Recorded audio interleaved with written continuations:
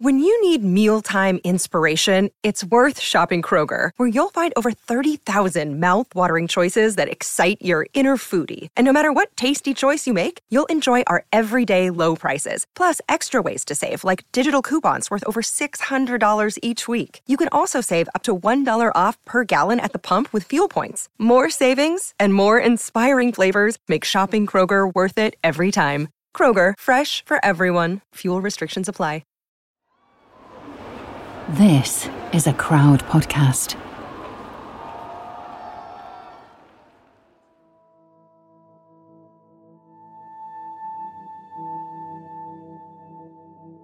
Sometimes headlines don't make sense. The words jar. The twist in the tale is too sharp. The turn of events too dramatic. You read it once, you read it twice. A second stretches and 7 stages of grief fill the gap. Disbelief, denial, sadness. The 4th of March 2022 is like that. A dreary English afternoon drifting into evening. A sunny Australian morning dawning. And something is spreading to darken both. It buzzes in pockets.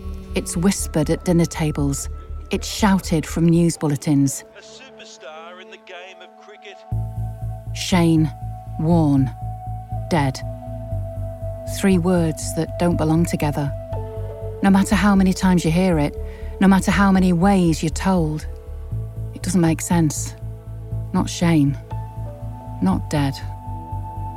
This is what he's written just a few hours before. It's to mark the death of Rod Marsh, an Australian cricketing great just like Shane, but 22 years older, a different generation, higher up the order, nearer to the end. This is what Shane taps into his phone. Sad to hear the news Rod Marsh has passed. He was a legend of our great game and an inspiration. R.I.P. mate. Shane's unaware, like the rest of us, that his own end is so near.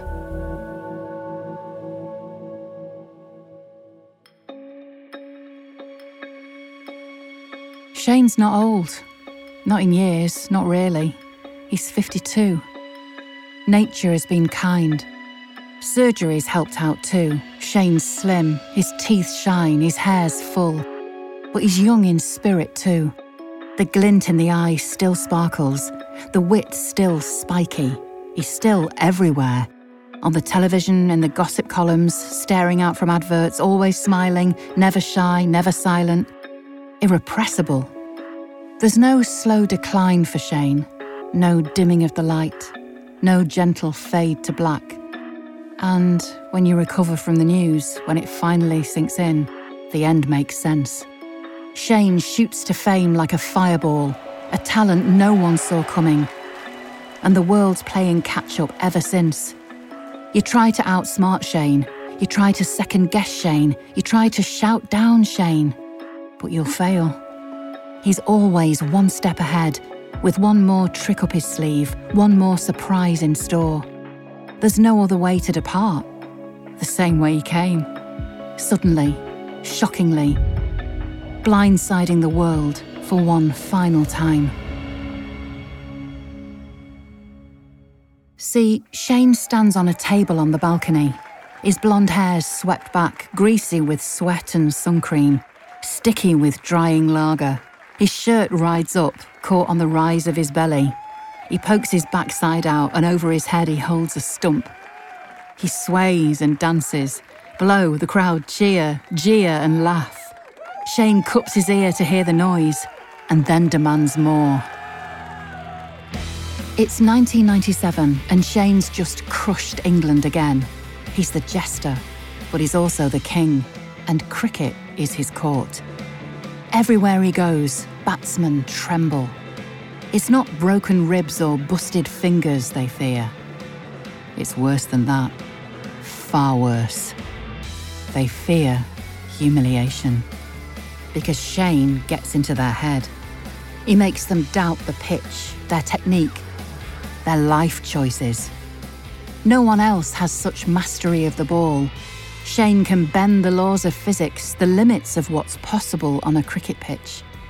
A tweak of his wrist, A rip of his fingers, and the ball is floating, drifting, dipping, fizzing.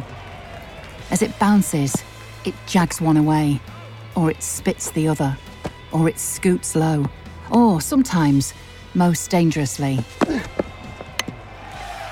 just stays straight. Batsmen get out to Shane, but they also get out to themselves. They hesitate, they falter, they snatch at shots that aren't there. They play the ball, but they also have to contend the man and his myth. And sometimes that's too much. It's overwhelming. There are so many possibilities when you face Shane. 1,000 shades of flight, spin and height. There are so many phantoms in Shane's past. Great batsmen whose limbs are frozen, whose feet have turned to lead. And everyone fears being the next. The only one who doesn't is Mike Gatting, because he's the first. 4 years before that jig on the balcony, Shane's not the most famous cricketer in the world. In fact, he's not famous at all. When Australia arrive in England, he's a footnote, an unknown 23-year-old, a beach bum, with sun-kissed blonde hair and sunburnt cheeks, padding out the squad. The only thing about him is how he bowls. His trade is leg spin, and business is bad. No one bowls leg spin. Not now. Not at Shane's age. It doesn't work. Maybe in the days of newsreels and sepia when cricket was a gentler game played by gentlemen. But not in the modern day. Now, speed rules. Batsmen are not coaxed and confused out of the wicket. They're blown out the water. And, at first in England, Shane is out of his depth, out of time. In a warm-up match, batsmen pile on the runs.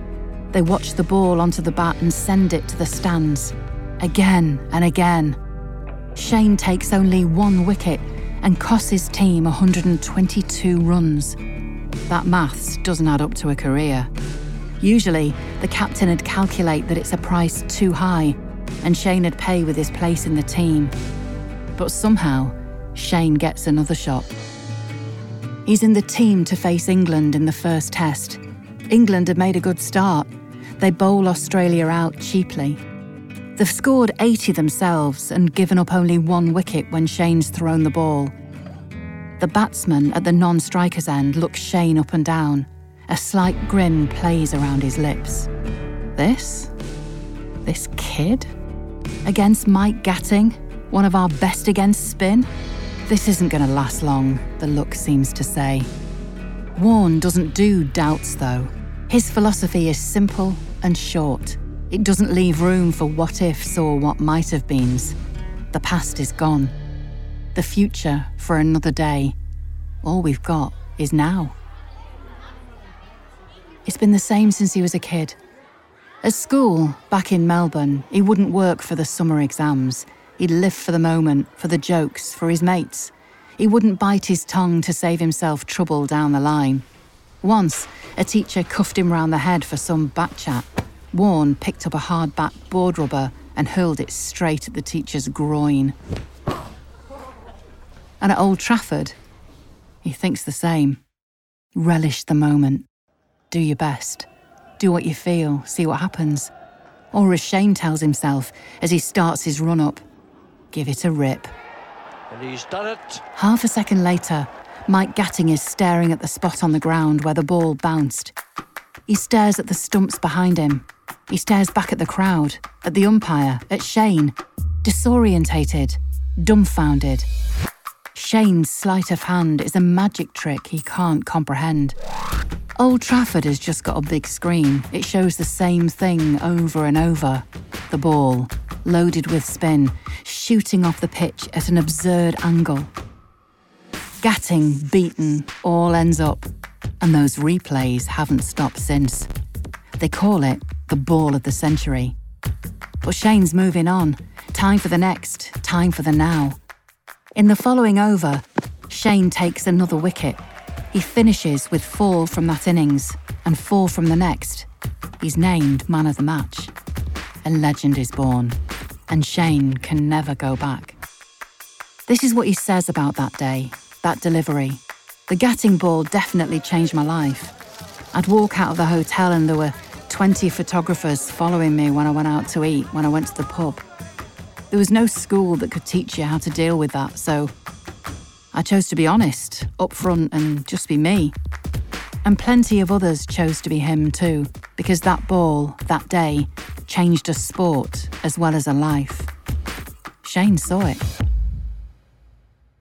When he went to South London, Birmingham, Bristol, Leicester, Southampton, it was the same.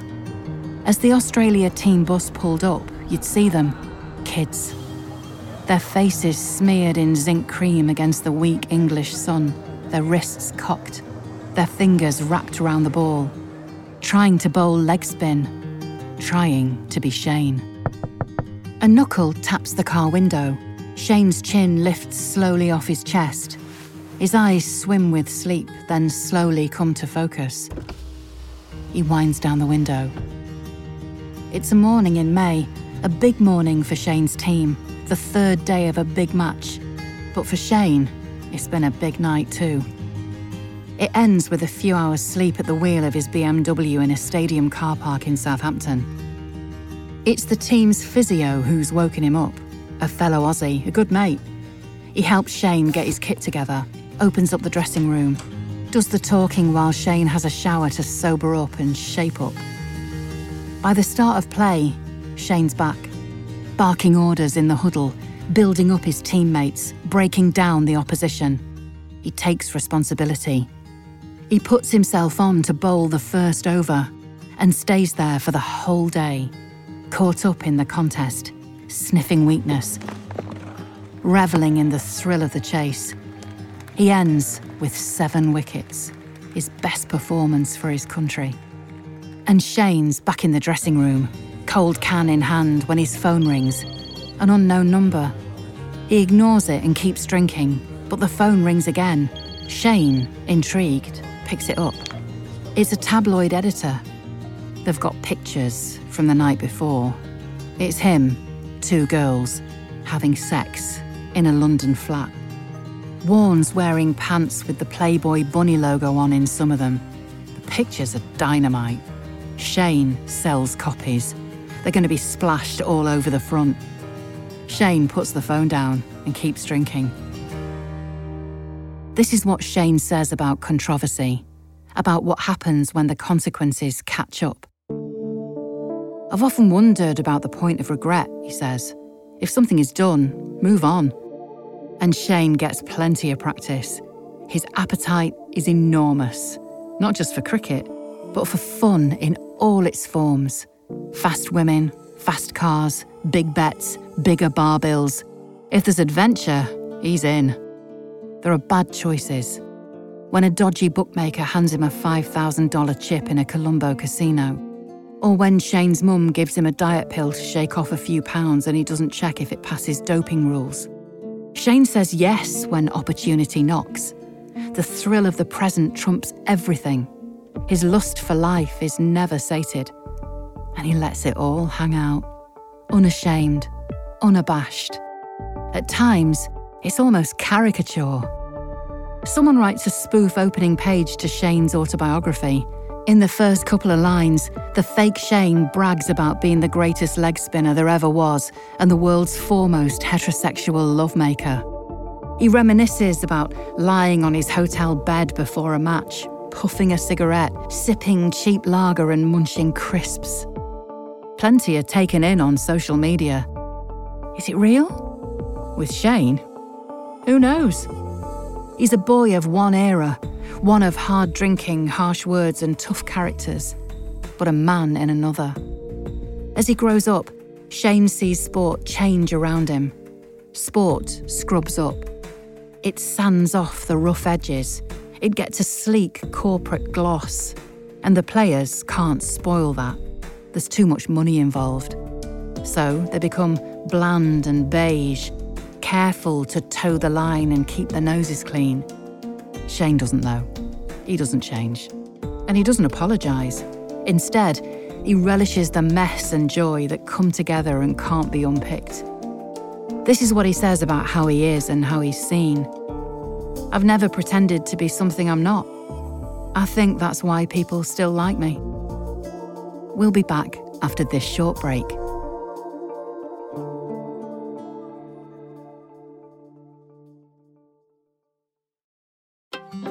Whoa.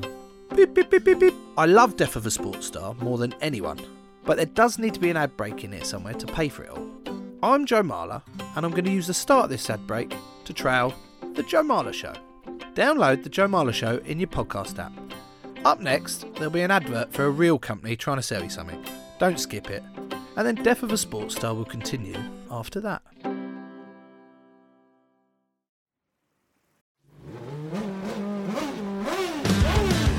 I'm Bruce Martin, host of Pit Pass Indy. Each week, I go behind the scenes of the NTT IndyCar Series and introduce our listeners to the biggest stars of IndyCar, which features the Indianapolis 500 as its cornerstone event. The men and women that compete in IndyCar may be the bravest athletes in all of sport, as danger lurks around every corner. They are able to look danger in the eye without flinching. That is why the NTT IndyCar Series features the best racing on the planet. Join me every week as we talk to the stars of IndyCar, including the legends of the Indianapolis 500 on Pit Pass Indy from Evergreen Podcast.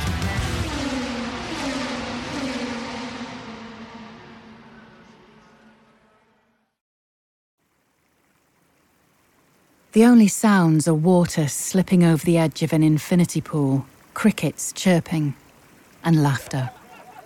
The sun dips towards the sea. The heat slips out of the day. Lights glow in the town below. In a villa set in the mountainside, thoughts turn to drink, dinner, and wherever the night might lead. Shane's in Thailand, a boys' holiday with 4 mates, a chance to unwind. After being cooped up in a studio as a commentator, with the bad food, lights and long hours, he needs it. He's working on himself, working hard. A 2-week juice diet to get trim, some tanning oil to get some colour, new clothes to freshen up his image. He's smarter now than he was, a little mellower with age, a little more moneyed. The energy has dimmed a notch, perhaps, but the warmth has crept up a touch. He seems content. Shane walks back into the villa, several $100s lighter. A local tailor has measured him for 5 jackets, 5 shirts, 10 pairs of trousers. The talk in the villa is of where to go. It's the first proper night of the holiday, but Shane's not ready, not yet. The little rush he gets from spending time and money on himself, he's not finished with it yet. He's going to get a massage, knock out some cricks in his back, ease some knots in his tired muscles. He'll be ready though. He'll see his mates at 5, of course he will. First night, new place, good people. Shane wouldn't miss it. See you then, he says, as he goes to his room. But then it's 5:15. The masseurs have come and gone. Shane's door's still closed, and it's silent behind. The shower's not running. The television isn't blaring. The man himself isn't singing, spraying and shaving like he usually does before a night out. Maybe he's napping. Maybe it's jet lag. A friend knocks, comes into the room, gives Shane a shake on the shoulder, gently. Shane doesn't get up. A niggle of fear rises instead. Another shake of the shoulder, more urgent, less gentle this time. Now, panic grows fast. The same word repeated over, louder each time. Shane. Shane. Shane! He's messing around, isn't he? Those eyes will pop open, that face will crinkle into a smile, that chuckle will fill the villa. That's what his mates hope as they rush in. That's when they realise what isn't going to happen. Something serious is happening instead. Shane's heavy as they move him to the floor, his limbs flopping out of their grasp. One of them starts pumping Shane's chest, breathing into his lungs. They shout his name, hoping to reach him wherever he is. Hoping he'll answer a mate's call once more, hoping the adventure's not over. But this time, for once, Shane's silent. He embraced life so hard. Now, it slipped his grasp. You never saw it coming. You never did with Shane. Cricket grieves. Ricky Ponting's his old captain. He's seen the genius and the folly close up. He calls Shane the greatest bowler he ever played with or against. But that's not what he remembers, not most. It's not Mike Gatting or the hundreds of other batsmen bewitched by the bowler, but instead, the man behind the myth, Shane behind the fame. This is how Ricky remembers him. Shane was someone you could always count on, someone who loved his family, someone who'd be there for you when you needed him, and always put his mates first. But the eulogies came from far beyond cricket, because Shane was too big a personality to be contained by one sport. Actor Hugh Jackman said he was grateful to have known him. Rolling Stones frontman Mick Jagger said he was so saddened by his death. Pop star Ed Sheeran was one of his friends, and this is what he says. He was the kindest heart and always went above and beyond to make people feel welcome and special. He gave so many hours and years of his life to bring joy to others and was such an amazing friend to me. I bloody miss you, mate. People feel that. They can see it in the smallest things. The way Shane carried himself, the big personality but the small ego, the smile that was there for everyone, the respect he paid to those who could give him nothing back. People he shared a couple of seconds with, a selfie, a smile or his signature. They remember how Shane gave his time with his wit, his wisdom. When he dies, all those many acts of kindness come back to Shane with interest.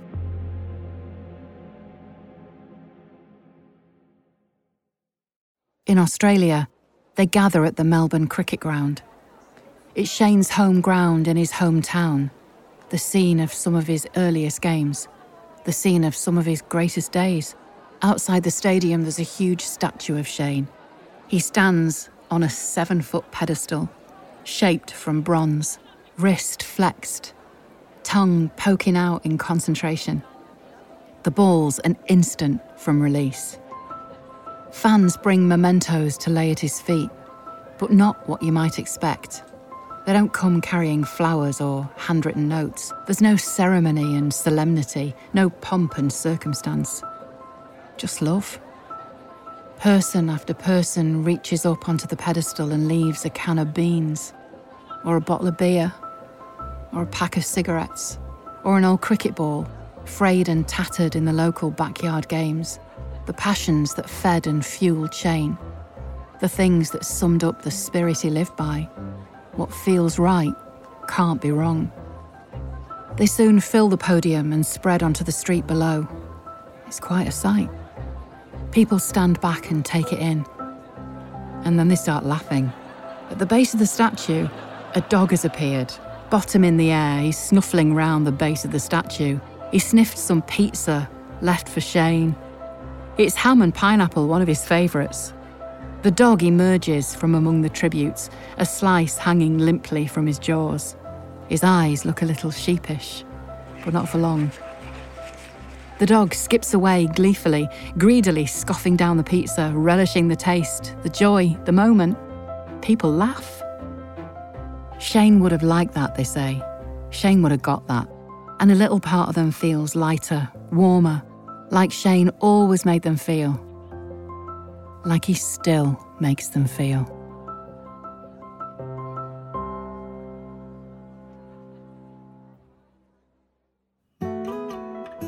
This episode of Death of a Sports Star was written by Mike Henson and performed by me, Emma Clark. It was edited by Crawford Blair.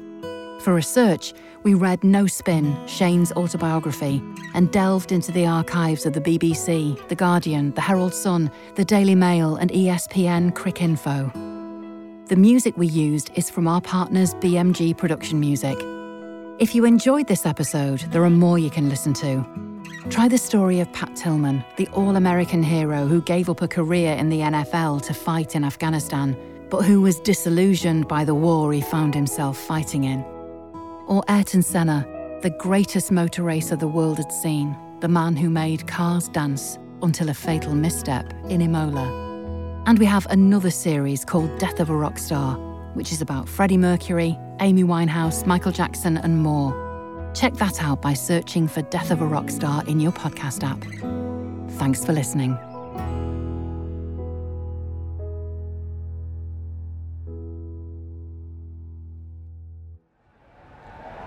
Crowd Network, a place where you belong.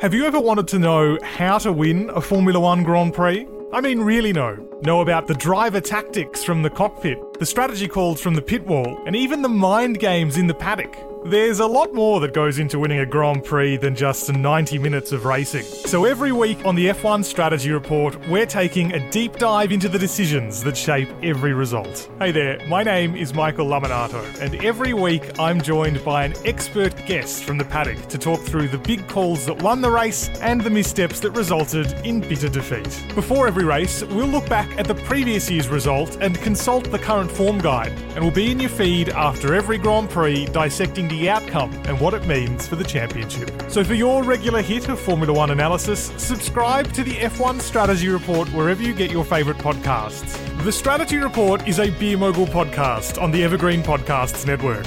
My name's Michael Laminato, and I'll catch you after the checkered flag. Running should be simple. Just put on your shoes and go. And yet, when you try to learn about how to get better at it, especially as you age, you're confronted with conflicting advice, complicated workouts, and confusing nutrition trends that just won't work for you. On The Planted Runner, I'll share exactly how to run faster, longer, and feel great doing it at any age because you don't have time to waste.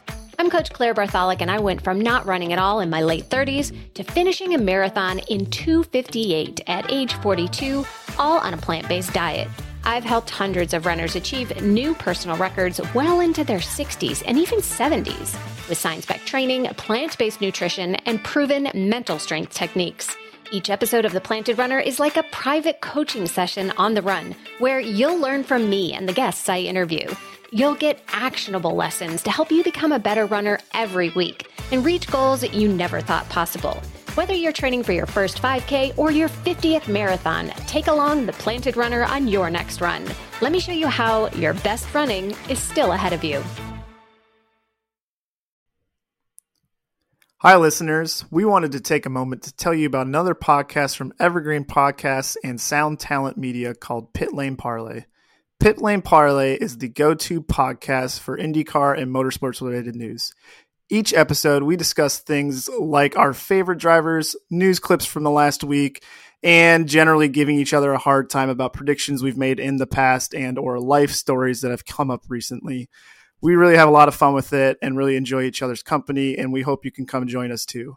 Join Pit Lane Parlay by following us on your favorite podcast today.